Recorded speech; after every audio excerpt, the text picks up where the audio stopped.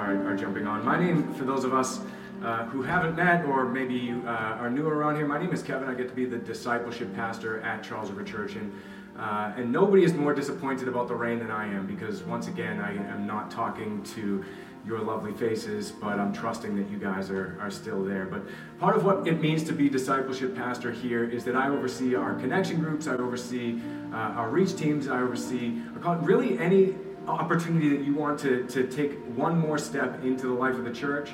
I'm your guy, so please get in touch. Fill out a connection card if you're interested in a connection group, if you're interested in serving on a reach team, or you just have a question or are interested in more about the church. Fill out a connection card, would you please, and let us know. I'm really excited to get into the scripture for this morning, but before we do that, this is the last Sunday that most of our college students are going to be around, and college students, for those of you who are graduating, we do have a gift for you. Fill out a connection card. Let me know the best address to send that to, because we do have a gift for you. Our college students, we have at Curry, CC is graduating. We're going to miss you, CC. And at Bentley, we have a couple of students. We have one, Chris Wong, who just helped us lead us. And he's going to be graduating, and as well as Stephen Dito. He'll actually be able to stick around for a while. And Leah, we love you guys. We're so grateful for the opportunity to have walked alongside of you for a number of years, and we're really going to miss you. And for the rest of you college students who are coming back in the fall, we're here. We're waiting for you, and we're not going to let you. We're not going to let you get away this summer. We'll be in touch. But before we get into the word, I would hate to try and do this in my own strength. So let's go to God in prayer.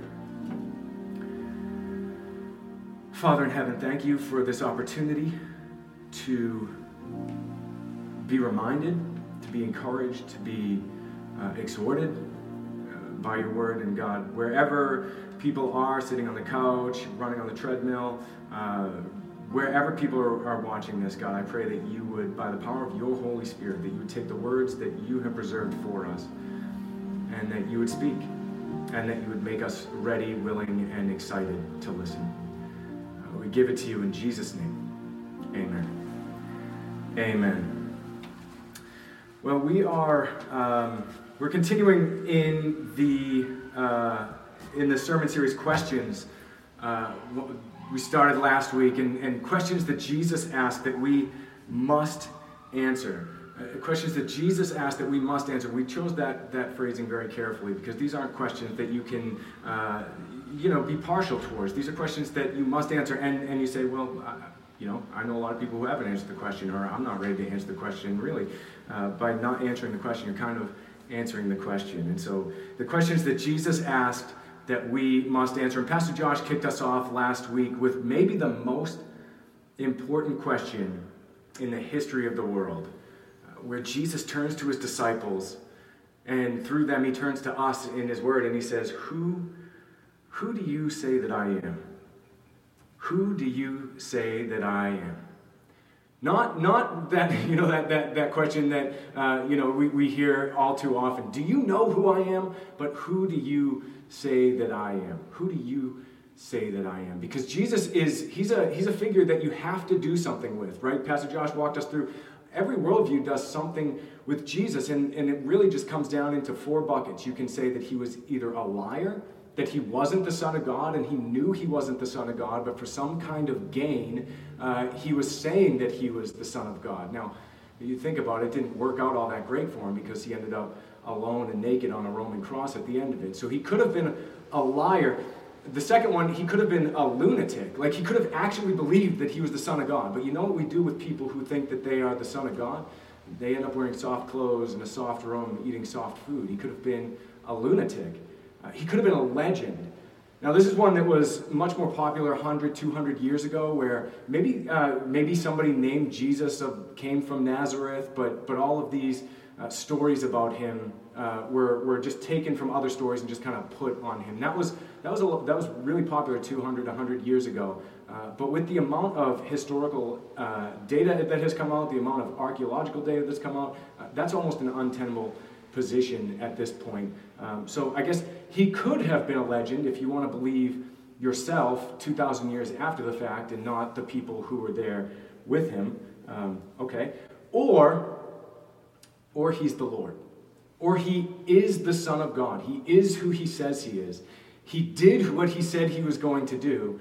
And he is right now who he says he is. He is Lord. Now, I'm a Christian pastor, so I guess you know where I fall on that spectrum. He's Lord. And guys, that's good. That's really good news. That's not just good news. That's really good news. Jesus is Lord. The author of the story wrote himself into the story. He stepped into the story to rescue us. Such good news. But that's not the end of the story. Jesus is Lord isn't the end. You don't say, all right, Jesus is Lord, that's good. No, that's the beginning. That's just the starting point. Jesus is Lord. There are ramifications for saying that Jesus is Lord. You can't just go back to life as you knew it once you say that Jesus is Lord. Jesus is Lord means something. You commit to following him. Everything changes. Not just some things change. Everything changes. It's as if you wake up every single morning and you put on a pair of Jesus glasses that you view the world through. You view the world through the lens of Jesus is Lord. And you wake up in the morning and you put those glasses on. Jesus-colored lenses. See, the Apostle Paul in 1 Corinthians 10:4, he wrote these words. He said, to take every thought captive to obey Christ. Every thought. Take every thought captive. This means that we can't be passive consumers of information. It means that as information comes in, we are consistently and constantly working to chew the fat and spit out the bone. Where does this line up with God's word? Where does this line up with what is true and noble and beautiful? And what of this is actually trying to rob me of joy by taking me further away from Jesus? This changes the way that we watch movies. Right? We don't just become passive consumers of the media. It changes the way that we watch movies. What is the director, what is the writer of this movie trying to convey to me? What is the writer of this movie? What is the director? What is the story that they're trying to tell me? And where does that story line up with God's word? And where does that story maybe veer off the path? It changes the way that we listen to music. It changes the way that you interact with your neighbors. It changes the way that we use the internet. It changes everything. We're constantly viewing the world with Jesus-colored glasses on, taking every thought captive to obey Christ. And this means that, Christians, guys, we can't be lazy thinkers. We can't just be passive and expect to grow closer to Jesus. We need to have our minds constantly and consistently renewed. And that brings us to our text this morning. On the heels of who do you say that I am? Once you land on Jesus as Lord, it changes everything and there are consequences. So Luke chapter 6, if you have your Bibles, you can turn to Luke chapter 6. We're going to start in verse 46. Luke chapter 6, starting in verse 46, it says, Jesus speaking, why do you call me Lord, Lord, and not do what I tell you? So there's our question for this morning. Why do you call me Lord, Lord, and not do what I tell you? Everyone who comes to me and hears my words and does them, I'll tell you what he's like. He's like a man who's building a house, who dug deep and laid the foundation on the rock. And when a flood arose, the stream broke against that house and could not shake it because it had been well built. But the one who hears and does not do them is like a man who built his house on the ground without a foundation. When the stream broke against it, immediately it fell. And the ruin of that house was great. Jesus asking, why do you call me Lord, Lord, and not do what I tell you? See, calling Jesus Lord and then not submitting to him is an oxymoron. That's an oxymoron. You can't say, Jesus, I surrender. I surrender all. You are the Lord of my life. And then go and live as if you are the Lord of your own life. You can't say, Jesus, you call the shots on my life, and then go call the shots on your own life. Now, this doesn't mean that you're going to see eye to eye with Jesus all the time. In fact, if you do, you might want to question whether or not you're actually reading him and letting him inform your mind. It doesn't mean that you're not going to argue with him. But it means that at the moment you submit to him, you're saying, every time I argue with you, I already know who's going to win. I already know who's going to win that argument, because Jesus is so patient and long-suffering and kind, and he will let you throw your temper tantrum. He will let you throw your pity party. He's very gracious with that. But, word of warning, when you argue with Jesus, be careful who wins that argument. Because whoever wins that argument, that is your Lord. Either Jesus or you. You say, Jesus is Lord. You lay down your rights. And you say, I'm picking up my cross and I am following you. I don't understand you all the time.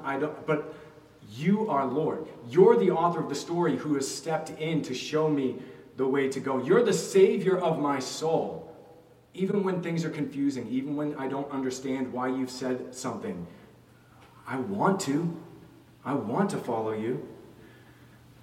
But you can't just pay him lip service and say, yes, Lord, and then go and do whatever you want. You can't fool him. He's God. Consider it in terms of like an employer-employee relationship. So let's say you work in finance, and your boss comes up to you and says, listen, we have this investment opportunity, and it could be really big for us. Now, I need a report due in 2 weeks. All the research, like get it done, get it on my desk, 2 weeks. And you turn to your boss and you say, yes, absolutely, on it, 100%. And as soon as the boss walks away, it's like, well, I got 2 weeks. Looks like I'm taking a long lunch today. Oh, I got 2 weeks. Back to your news feed, back to the social media, back to YouTube. You start clocking out a little bit early and clocking in a little bit late, taking those extended lunch breaks. But every couple of days, the boss comes by and he says, how is that report coming? Oh, you're going to love it. Oh, it's going to be great. You're paying him lip service. But at the end of that 2 weeks, it's put up or shut up. And if you got nothing to show for it, then the truth comes out. So, I'll tell you what you want to hear, but you can't tell me what to do. You're not the boss of me. Actually, kind of is. Now imagine that scenario, but let's up the ante a little bit. Let's imagine it in like an emergency room setting. Now I've only been to the emergency room a couple times, and all of those times I wasn't really focused on how the emergency room was being run. I had broken an arm, or I had been run over by a go-kart, or some reason that you need to go to the emergency room. Couldn't care less about how, just make me better. And so I don't know how an emergency room runs, but I get to imagine that there is somebody there who's essentially the general, right? Every organization needs that one individual that has final say. And so imagine you're in that emergency room situation, and you're a doctor or nurse or something, and that person who calls the shots comes over and says, hey, we just got a patient in, ruptured kidney, and if you don't get into that operation right away, this is going to get really bad. Oh, absolutely, on it, absolutely, on my way. And you walk straight out the door because you have a tea time, and nobody's going to stop you from getting to that tea time. Now, when it's a financial thing, it's one thing. Now we're dealing with people's lives. Now we're dealing with souls, and and this becomes a legal issue as well. Let's up the ante even more.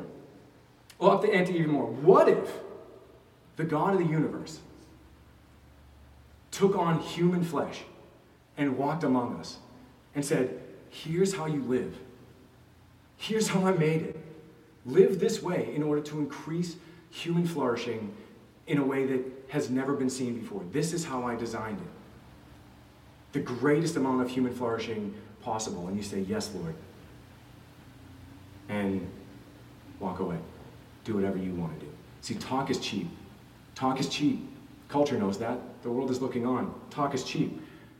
And lip service is really dangerous. Just paying lip service is really dangerous. Just saying what you want people to hear is really, really dangerous. And in this passage, Jesus is graciously and lovingly calling us out. Why do you call me Lord, Lord, and not do what I say? So Jesus is saying, you can't be called by my name. You're known as Christians. You can't be called by my name and then just continue to live unto yourself. Continue to live as if I make no difference to you. To continue to live as if the kingdom of God means nothing. You can't be called by my name and continue to live in ignorance of what I've said. I don't know about you guys, but I'm kind of tired of the name of Jesus being blasphemed among the nations because of foolishness committed in his name, because of wickedness committed in his name. I think it's time, I think that God is lining things up for us so that we can actually live as though Jesus means something, as if we trust him enough to take him at his word. I'll tell you a story. When I was in high school, I bought my first vehicle. It was a 1988 Chevy S10 pickup truck, and I loved it. It was amazing. It was gray. It wasn't amazing. Ask Pam. She'll tell you the truth. But like the roof was kind of falling in, the foam or the whatever it is on the roof. I had to staple that back up, and there was one speaker that worked. And for those of you who remember, I would have my Discman with a special adapter that had a cassette tape on the other end. I could put that in the play deck and then just listen to my music as loud as I could out of one speaker over here. It was awesome. I bought it for $700 cash off my friend, and it lasted 7 months.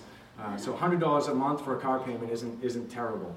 But while I had that truck, it got a crack in the windshield. And so I had to go for the first time in my life. I'm 17 years old. And in my hometown, in a town called Pembroke, Massachusetts, between here and Cape Cod, there was a shop. I don't know if it's still there anymore. It's called Tiny & Sons Auto Glass. I would drive past it all the time. And so it's like, all right, well, I'm going to go see Tiny. And so I pull in to Tiny & Sons. I get out of my truck and I walk through the door, and there behind I laughed. I was like, okay, you must be Tiny, because behind the desk is this man, this mountain of a man. And he's like, yes, I'm Tiny, and he comes, shakes my hand, and my hand looks like a doll's hand inside of his. And it's like, okay, so Tiny. So we do that. We give ironic nicknames, right? We have Tiny for somebody like that. We have you call a bald guy Curly. You call somebody like myself Einstein. We have ironic nicknames. But Jesus is not that. When you call Jesus Lord, you are not calling him by an ironic nickname. You're calling him Lord. He's the ruler of your life. He's the ruler of the world. But how often do we treat it like it's an ironic nickname? But here's a really important question. Two really important questions. One, what does Jesus command? Like, if we're going to follow him, if we're going to, if he expects us to obey him, what does he command? And two, why? Why is he commanding? Well, this is what he wants his church to look like, because this is what creates human flourishing. This is how he designed the world. But how does he want us to live? The greatest commandment: love the Lord your God with all your heart, with all your soul, with all your mind, with all your strength, and love your neighbor as yourself. Everything falls into that bucket. This is how I want you to live. Love the Lord your God with everything you have, and love your neighbor as yourself. Love your enemies, and pray for those who persecute you. Love your enemies, and pray for those who persecute you. Do good to those who hate you. See, this passage, Luke 6, comes on the heels of a long extended passage of Jesus saying some really hard things, some really countercultural things. And then at the end of it, he wraps it up by saying, why do you call me Lord, Lord, and not do what I say?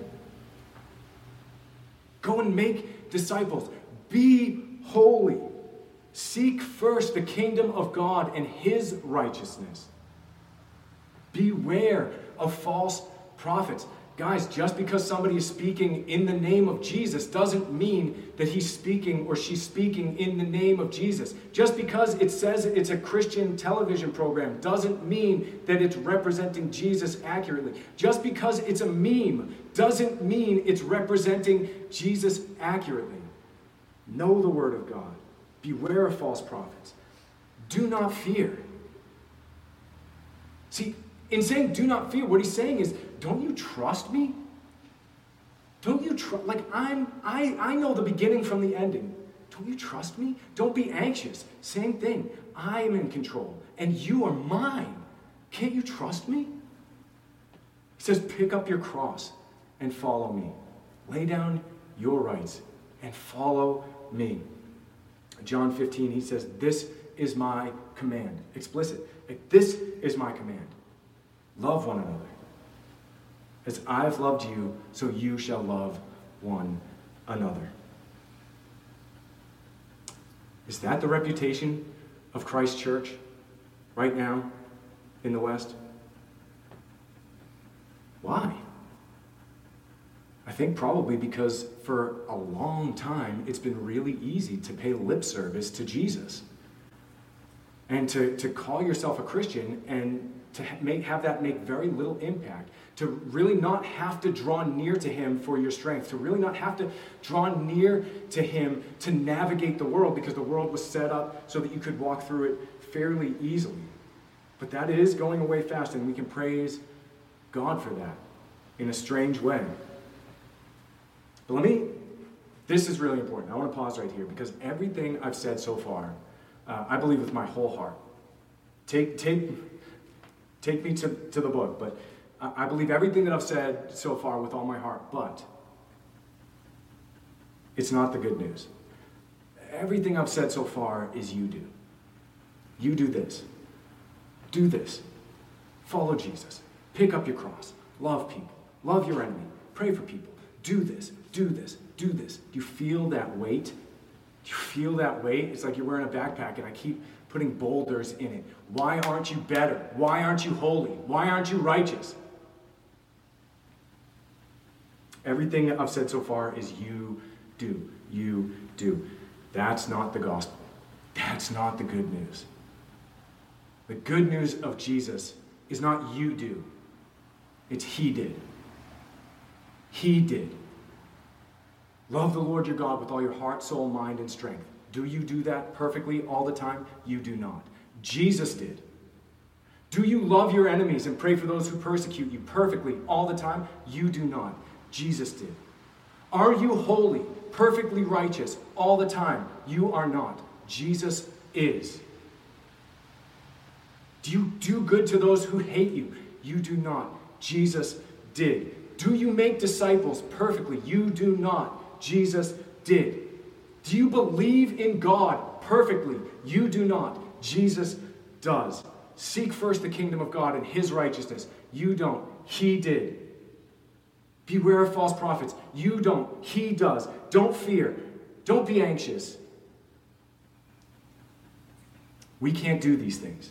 That's why we have a Savior, Jesus Christ. And that's why this is good news. Jesus did it. Now here's a really important text. It's 1 Peter chapter 3, verse 18. This is a good one to commit to memory. 1 Peter 3:18, it says, "For Christ also suffered once for sins, the righteous for the unrighteous." Christ suffered once and done for sins. The righteous, his righteousness for the unrighteous, you and me. He suffered in our place for us, that he might bring us to God, being put to death in the flesh, but made alive in the spirit. Our unrighteousness transferred to him and punished, and his righteousness transferred to us and delighted in, set free. Glorious grace. God sent Christ to do for us what we can't do for ourselves. That's the good news. That's what the church can be known for. Praise God and hallelujah. But that does not negate in the slightest what Jesus is saying here. Why do you call me Lord, Lord, and not do what I command? But if there's nothing for us to do, if he's already done it for us, then why do we have to obey? Why not sin so that grace may abound all the more? Well, I think the key is in the story that Jesus tells after the command. So he doesn't just give you a command and let it sit there. He gives you a command and then he tells you a story so that you can, meditate on it, dwell on it, think about it. Why is he saying this? So again, Luke chapter 6, starting in verse 46, he says, "Why do you call me Lord, Lord, and not do what I tell you? Everyone who comes to me and hears my words and does them, I'll show you what he's like. He's like a man building a house who dug deep and laid the foundation on the rock."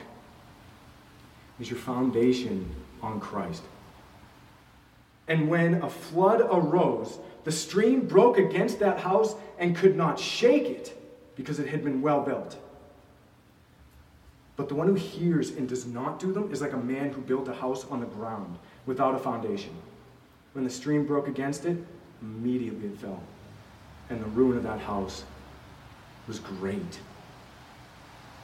See, like a father instructing his kids how to live wisely in the world, like a father instructing his kids to grow up so that they can live and thrive no matter what circumstance comes at them. Jesus is graciously instructing us how to live wisely and prudently.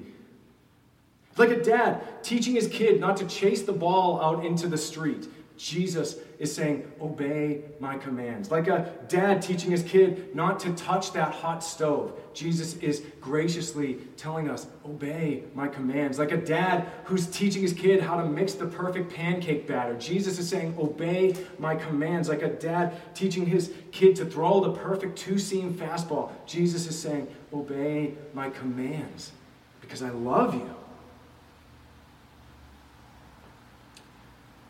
See, Jesus is saying this. He teaches us how to live wisely and prudently in the world that he has given to us as a gift.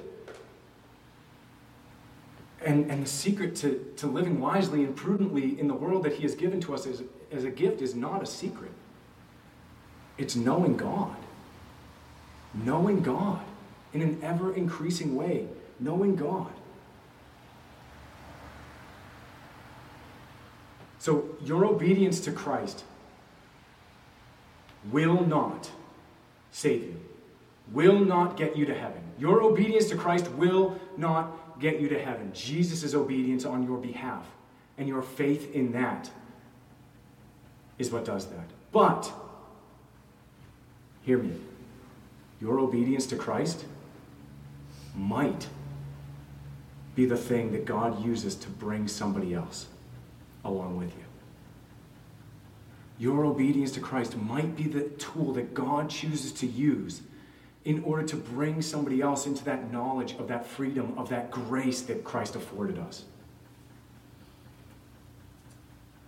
I'll wrap up with an illustration.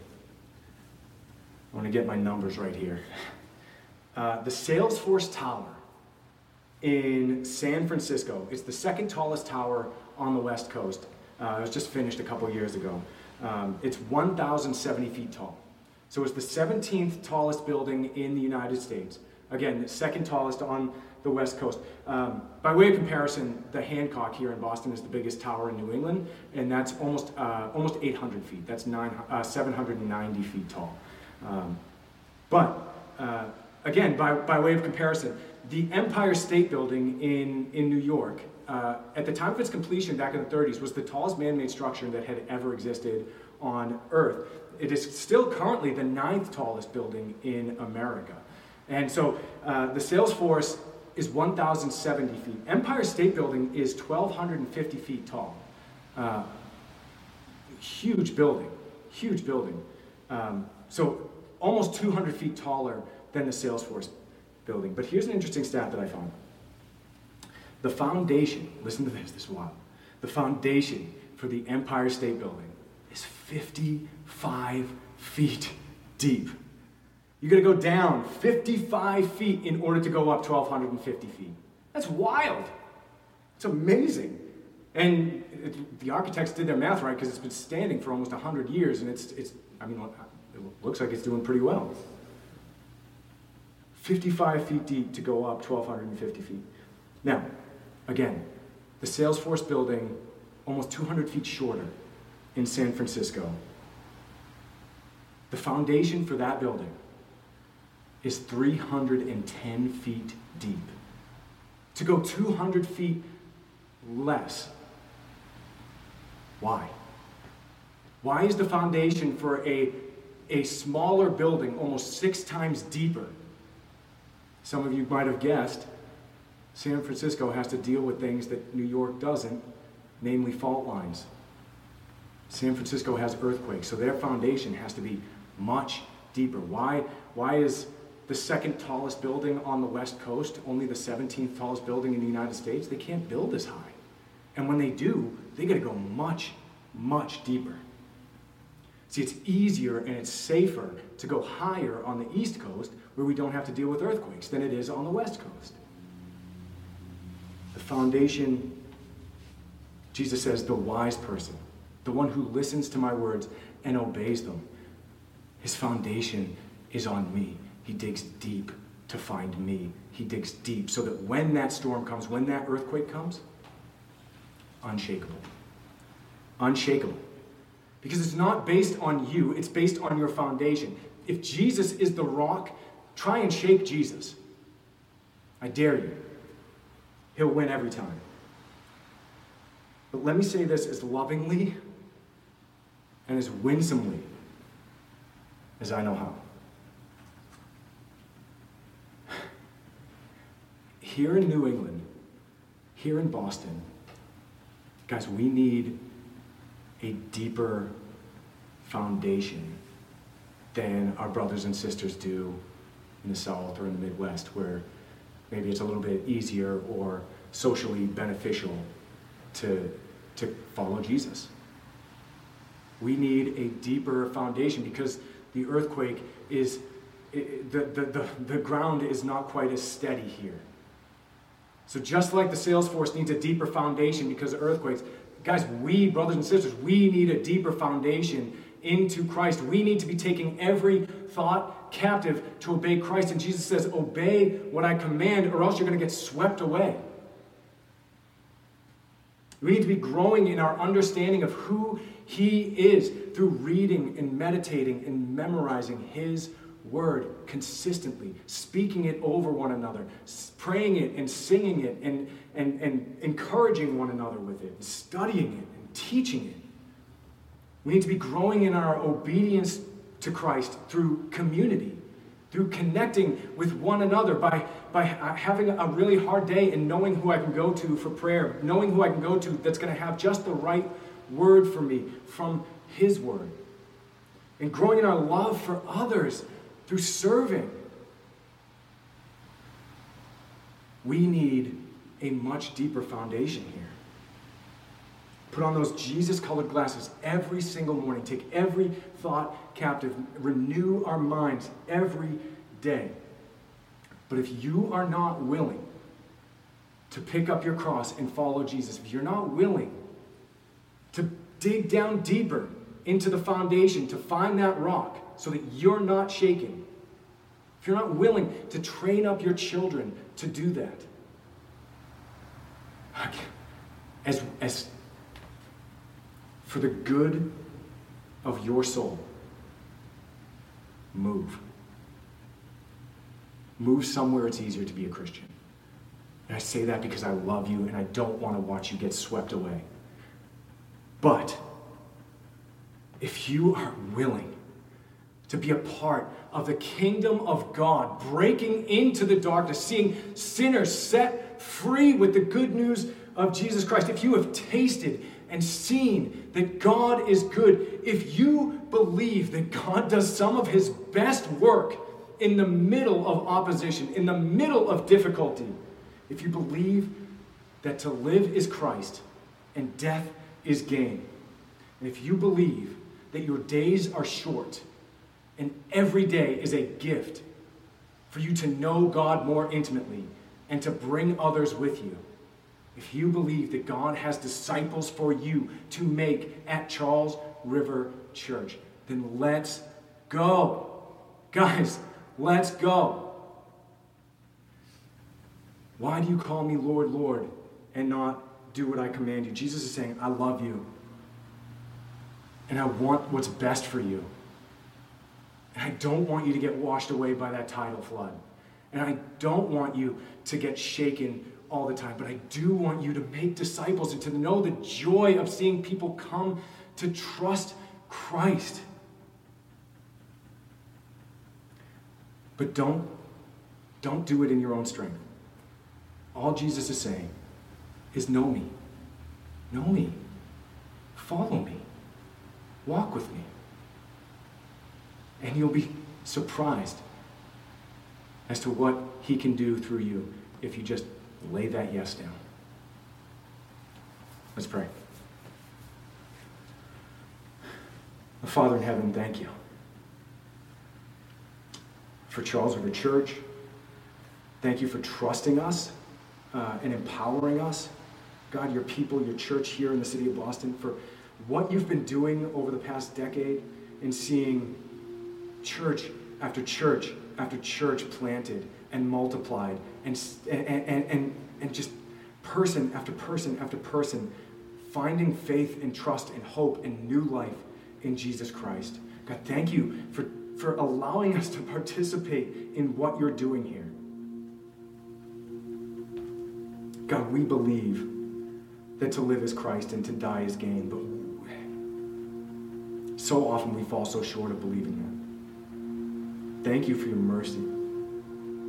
Thank you that when we do wander off like sheep, thank you that when we do stay without considering you, without thinking, when we forget all about you, God, thank you that you don't forget about us and that you will consistently and constantly urge us and call us out into bigger, better, to know you more deeply, more intimately, and to know you is to love you.